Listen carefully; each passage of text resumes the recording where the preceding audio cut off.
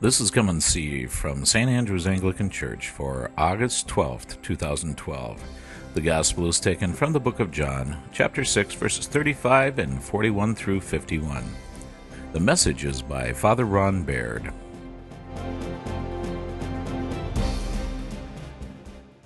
This morning's epistle reading, Paul continues his treatise on what does it mean to be a Christian. Really sort of the theme. How do you know if you're truly a faithful follower of Christ, as opposed to just somebody who's assented to the concepts of what the Christian faith teaches, which doesn't really make you a follower, just means that you think those are good things. So how do we, transform, as Paul says, do not be conformed to this world, but be transformed by the renewing of your mind. How do we become this transformed being, this new creation that he says, if anyone is in Christ, behold, the old has passed away, there is a new creation. How can we be that, and how can we know if we are that? Last week he talked some about that. He began speaking about it when he talked about all the gifts that were given to people, some prophets, some pastors, some apostles, some evangelists. And he goes on to say, but all of them are given for the building up of the body of Christ. And he started it with an essential fact that we must begin to speak the truth in love. And that was what last week's sermon was about. Well, this week he becomes much more practical. What are some of the measurements that help us to know if we are growing up into the full stature of Christ? Because that's what the building of the body of Christ, so that all may mature and grow into the full stature of Christ. How do we know if we are getting there? So today he began to give us some examples of what those things look like. First of all, he tells us to tell the truth. Stop lying to each other. That's one of the hallmarks of Christ. You think about it, Jesus didn't lie to people. They didn't always like what he had to say, but he didn't lie to them, nor did he do it to cut them down, but he told them the truth, even when it wasn't what they wanted to hear. And so one of the things that Paul is telling us is that one way you know whether or not you're really growing up as a Christian is, are you a truth teller? Or are you still caught in those things where you lie to get out of trouble or to save the other person's feelings? I always like that one. I'm lying to you to protect your feelings. It's an interesting concept if you think about it. I'm committing a sin so I don't sin against you. So either way, you've sinned. But those white lies that we tell that don't make any difference, well, everybody tells white lies. Well, maybe so, but if you think about it, if they don't matter, why do we tell them? What difference does it make? One of the hallmarks, someone who is a mature Christian, is that they tell the truth. They're honest with you about things. Now, that doesn't mean that they necessarily tell you every truth that they possibly know, but it does mean that they're always honest with you. And so one measurement that we can have of ourselves and how we are doing in our growth and our maturity is, are we really truth tellers? We always like to think of ourselves as honest people, but are we really? Do we make excuses? Do we cover up things to stay out of trouble?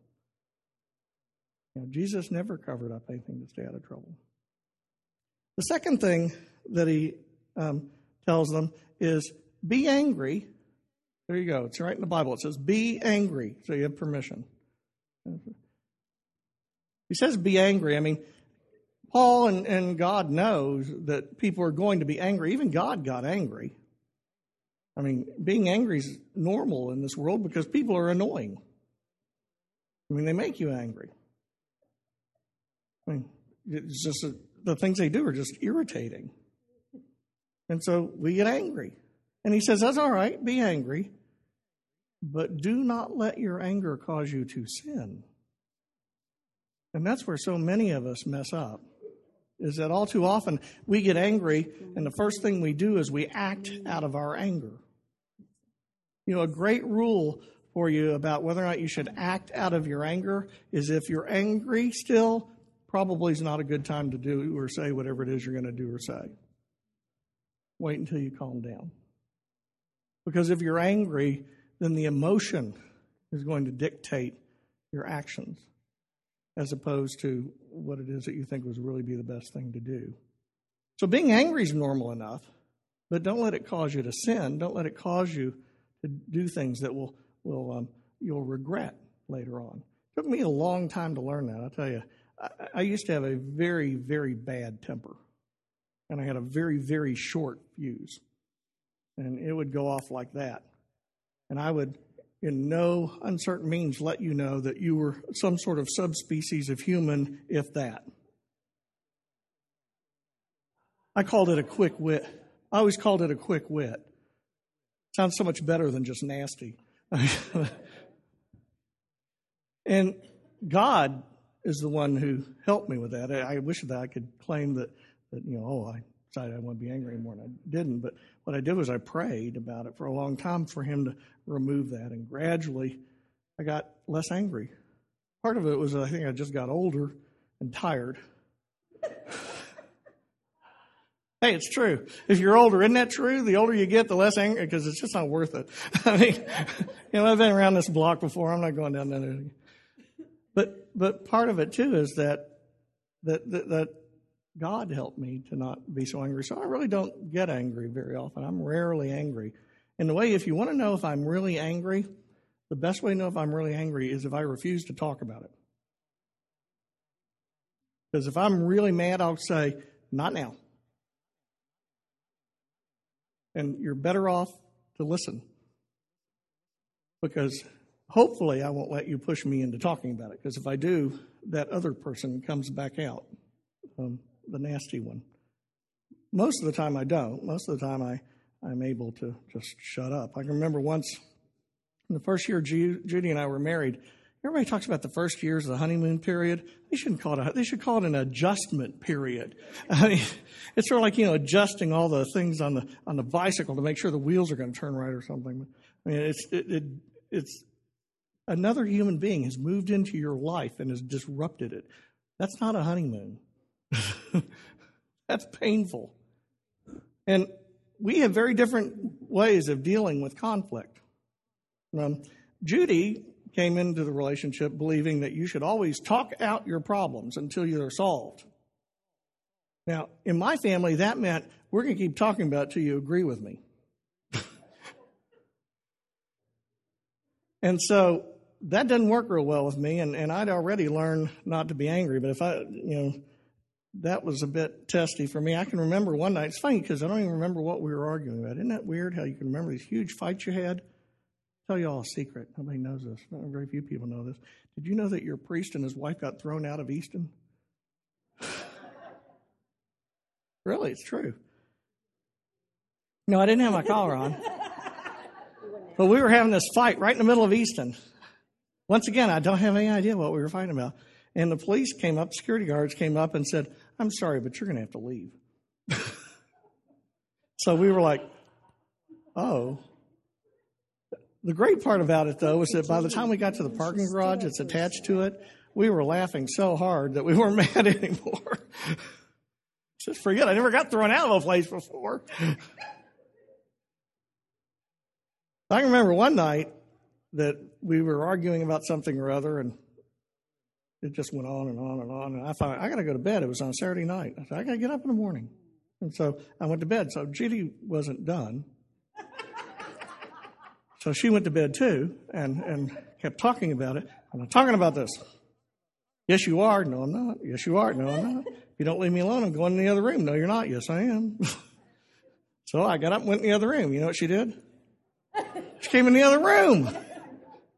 But this is terrible. I said, if you don't leave, I'm going to leave the house. No, you're not. Yes, I am. No, you're not. Yes, I am. So I figured, well, that argument's still going on. So I was so mad by then that it was either hit something or leave. And so I put on my clothes, I go out and I get my car, and with her telling me I can't leave the whole time. So I'm thinking that I'm being very mature, by the way. I'm saying, just watch me, I'll leave. So by this time, it's like 2 o'clock in the morning. So I pull out of the driveway, and I go over, and I say, I'm going to drive around the Beltway. That's how mad I was. So I drive around. I get to the other side. I drive on the east side around. I get to the other side of Grove City. I think we need to mute her. I get to the other side of Grove City before I finally calm down. And by this time, it's like 2:45 or something. And it occurs to me, it's 2:45 in the morning, and I'm a really long way from home. And now I got to go all the way back. Man, that was a long ride. So I got back finally, and fortunately, when I said I still don't want to talk about it, she said, okay. So I'm sure that I preached an inspiring sermon that morning, too. I have no idea what it was. Don't remember it either. But that's how you can tell if I'm really angry, is that it's a lesson that I learned, which is do not sin because you're angry. Keep your yap shut. Wait till you calm down, then talk about it. One of the worst things that happens in marriages, particularly and in families too, is people try to resolve differences while they're angry. You can't resolve anything when you're both angry. You're both too busy being angry. It's only when you calm down that you can get there. The other thing he says about anger is do not let the sun go down on your anger. Now, this is an interesting one. I hear a lot in wedding sermons that I go to weddings and stuff where they say, this is a strong lesson. God teaches us never go to bed angry. Now, what I haven't figured out is, one, why does that only apply to marriages? Because that isn't what Paul's talking about. But somehow or other, it's okay to go to bed angry at somebody else, but don't go to bed angry with your spouse. Everybody else in the world, your boss, that's fine, but not your spouse. Well, and on top of that, he doesn't really say don't go to bed angry, does he? He said, don't let the sun go down on your anger. So what does that mean? What's he talking about? Well, he's saying is don't hold on to your anger. Because that's one of the things that a lot of us can get caught up into, is that we get angry at somebody, they did me wrong. And then when we think about it again tomorrow, we're mad all over again. It goes on and on and on and on, and it never goes away. To not let the sun go down on your anger means don't hold grudges. Let it go. Because after all, in the Old Testament, it says vengeance belongs to who? God, not us. So like I said, people are annoying. They're going to make you angry, but don't hold on to it. Let it go. You'll never get anywhere. And what's even worse is that it's not so much that don't let the sun go down your anger because that's bad for the other person. It's bad for you because it will eat you up.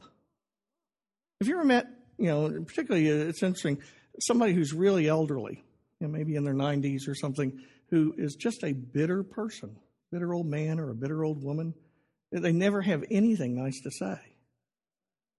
And you can sort of see what, 60, 70, 80 years of anger can do to a human being if they hold on to all of it. It can really eat you alive. And so one of the characteristics of growing up into Christ is to not hold on to those grudges, to let it go. Move on. That doesn't mean you have to like what happened, but don't dwell on it. Move on. So 2 characteristics we've already gotten. One is stop lying, tell the truth. The other is even when you're angry, don't let it make you sin, and don't hold on to it. The third one's an interesting one. He says, those of you who have stolen, stop stealing. Makes you wonder, did they have a congregation full of thieves or something in Ephesus? I mean, what was going on there? Must have been an interesting place. I mean, were there that many thieves in the congregation in Ephesus? They thought, I better put this one in. No. He wasn't talking about just professionals or people who regularly do it. By the word, the interesting thing is the word in the Greek is klepto. Kleptomaniac. It's klepto, but it really means don't gain from things dishonestly. And you can do that in a lot of ways without breaking into a house or a store or something. cheating on your taxes, taking unfair advantage of information, all kinds of things. And so he isn't just talking to the people who steal for a living. He's talking to all of us.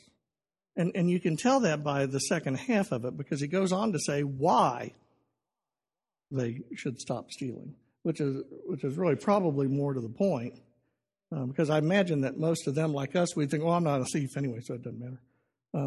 But what happens, though, is he goes on to say, go out and earn a living, work hard, not because it's a bad thing to steal, not because it makes you an immoral person, not because hard work is a good virtue. Just do it so that you can help others. You ever think about that?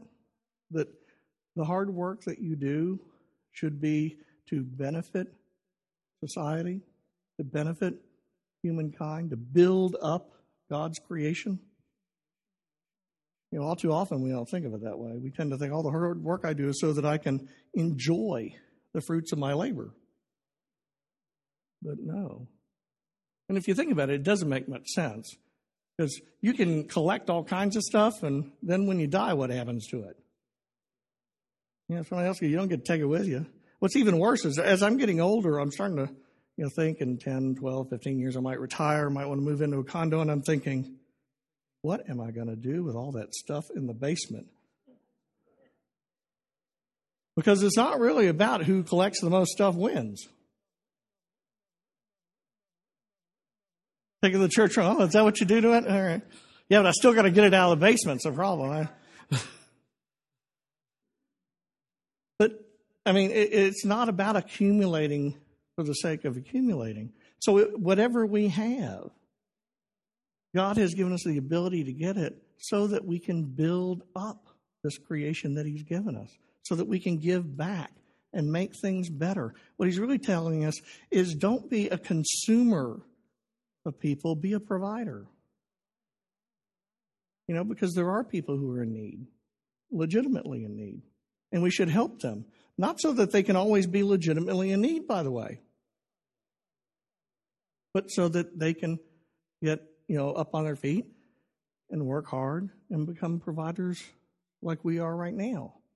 And then if we get into a situation where we can't be providers, we're the ones in need, it can be reversed. It's all for the building up of God's creation. And so he tells us to, don't hold on to what you've got either. Use it. It's a tool. It's stuff. And it's meant to be used for the good of God's creation. That's another hallmark of what it looks like to be a mature Christian. And then the last one is an interesting one because of the way it's translated. It says, let no evil speech come out of your mouth. What do you think that means? What does that say to you when you hear those words anyway? Be kind. I was raised in the South. It meant don't have a potty mouth. Which was interesting because I knew a lot of people who were less than kind, but they didn't cuss. Never said a cuss word, but they found better ways to cut you down. They didn't need to say bad words. It doesn't mean bad words, by the way. A better translation would be, do not let slander come out of your mouth. Don't run other people down. Rather, let your speech build people up. And it's a big problem in our society. Because we run people down all the time. If we don't like what somebody's doing, what do we say? Well, that'd be nice, but at the very least, we say they don't know what they're doing. Or we call them names. And we made a profession out of it. It's called politics. Or comedy, yeah, sarcasm. And it's really sad because it doesn't really matter what party you're in. Everybody does it.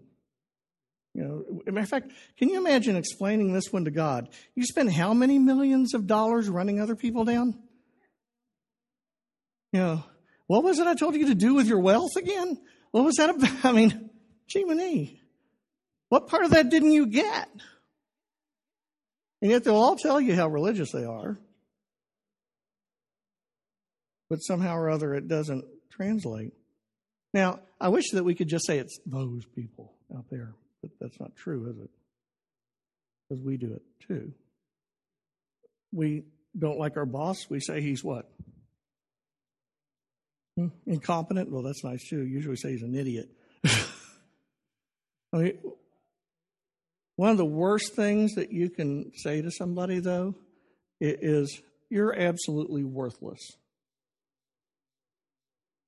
Can you imagine what that's like? If I'm absolute, you can't do anything right. Anybody ever told you that? I've been told that. Do you ever think about what are you supposed to do about I can't do anything right? Well, if I can't do anything right, what should I do? I should do nothing, right? I mean, if I can't do anything right, then I should do nothing, because if I do something, it's going to be wrong. So I should just sit here and let you take care of me. It's sort of like the two words in the English language that should never have been put together. You should have. You ever heard that? What can you do about you should have? I mean, you can feel bad about it, I guess. I mean, what are you supposed to do with it? I should have. Yeah, but you didn't. And yet we say that one all the time too. And it's become such a common way of life that we almost don't see it anymore. Our kids see it on television. Have you ever watched children's programming? Some of y'all too old to watch children's programming anymore? They don't do things like Bugs Bunny so much anymore unless you see reruns, because those are violent. Instead, they have kids who talk about how stupid their parents are. And I mean, it's hard to find a smart parent in a cartoon anymore. I mean, they're all dumb. It's amazing. The kids are always much smarter than the parents. And the sarcasm and the put-downs that go on, is it any wonder that by the time they get to middle school, they're enculturated in it? We teach them how to do it as though somehow or other it's a way of survival. And yet the truth is that it's not a way of survival, it's a way of destruction. I mean, it's just like in our politics. When all that we see on television are ads telling us how wretched somebody is, and then we see the other party telling us how wretched that guy is, then all that we get is they're all wretched. And it undermines our whole system of government, because our whole government is predicated on being governed by someone that the people select. And if the people can only select wretched people, where does that leave us? We should, if we really believe these ads, I think somebody should put up an ad that says, enough of these bad people running for office, we need a king. At least that way, if they're wretched, we get to keep them. But instead, we do this every 2 years, pretty much every year, because there's some election going on every year. Constantly. And then we wonder why things don't get solved. It's because that kind of undermining behavior, be it in the family, be it with your spouse, be it with work, be it at church, be it with friends, be it in our politics, be it wherever, undermines the whole. It doesn't build it up. It tears it down. And it makes it sad, because nobody can believe in anything anymore. So Paul tells us if you want to grow into the full stature of Christ, if you want to grow into maturity, then watch what you say. Curb your wicked tongue. So if you're a Republican in this year, you need to be careful about what you say about our president. He's a person. He's baptized. He's one of the body of Christ. And if you're a Democrat, you need to be careful what you say about Mitt Romney. Because otherwise, we tear ourselves down, and we tear the body down, and we destroy ourselves. It would be like if all that you ever did was run around and ridicule your right hand about how horrible it was, as though you didn't have any use for it at all. And so you didn't. Mike says, well, maybe now. He had surgery. But it wouldn't help any. You don't help children, for instance, to learn by telling them what they're doing wrong. Now, you have to let them know what they're doing wrong, otherwise they can't do it right. But if that's where you stop, they don't ever learn how to do it. You're doing it wrong. Here is how you do it right. Let me help you. It ought to be, criticism is not a bad thing. Condemnation is a horrible thing. We need to be built up, not torn down. And that goes for all of us. And so as you go through your week, I want you to measure yourself. How mature are you? How much have you grown up into Jesus? Do you tell the truth? Are you really honest to a fault? Do you get angry, but do you not let it cause you to sin and say and do things out of your anger? Do you hold grudges or not? Do you gain things by means that aren't always quite right? Or if you haven't, even if you gain them by ways that were fine, why do you have them? Are you using them to build up, the world that God created, or using it to accumulate for yourself? And then finally, what is your speech like? How do you treat people? What do you think of people? Because the truth is you can't be tender-hearted and think someone's an idiot at the same time. It just doesn't go together. If we are going to love people, we have to love them the way they are, not the way we want them to be. Now, I realize that the way we want them to be is better than the way that they are, but that doesn't matter. God loves us the way we are. Imagine what it would be like if God didn't love us or forgive us until we were the way we were supposed to be. We'd all be in trouble. That's why he says, do not grieve the Holy Spirit. That translates really mean, don't make the Holy Spirit sad. Don't make God sorry that he died on a cross and gave you his very life. Don't make it a waste of time. Use it. Embrace it. Live into it. Because ultimately, that's really the Christian journey. It's not about saying the right thing and doing the right thing all the time. It's about surrendering ourselves to Jesus so that he can live through us to help us to do those things.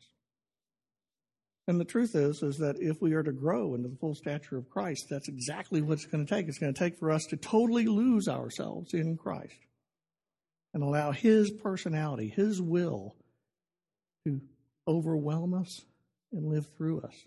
And the most remarkable thing about God is that if you can do that, you become more you, the individual, than you ever could have been otherwise. Because he created you. He loves you. He redeemed you. If you look at the marks of Christ, how he lived out his life, all of those things are in there. So how are you doing? How am I doing? That's really the work that we have to do. Amen. You were just listening to Come and See. Come and See is a production of St. Andrew's Anglican Church in Lewis Center, Ohio. St. Andrew's is also available online at www.standrewspolaris.org. Please join us again when we invite you to come and see.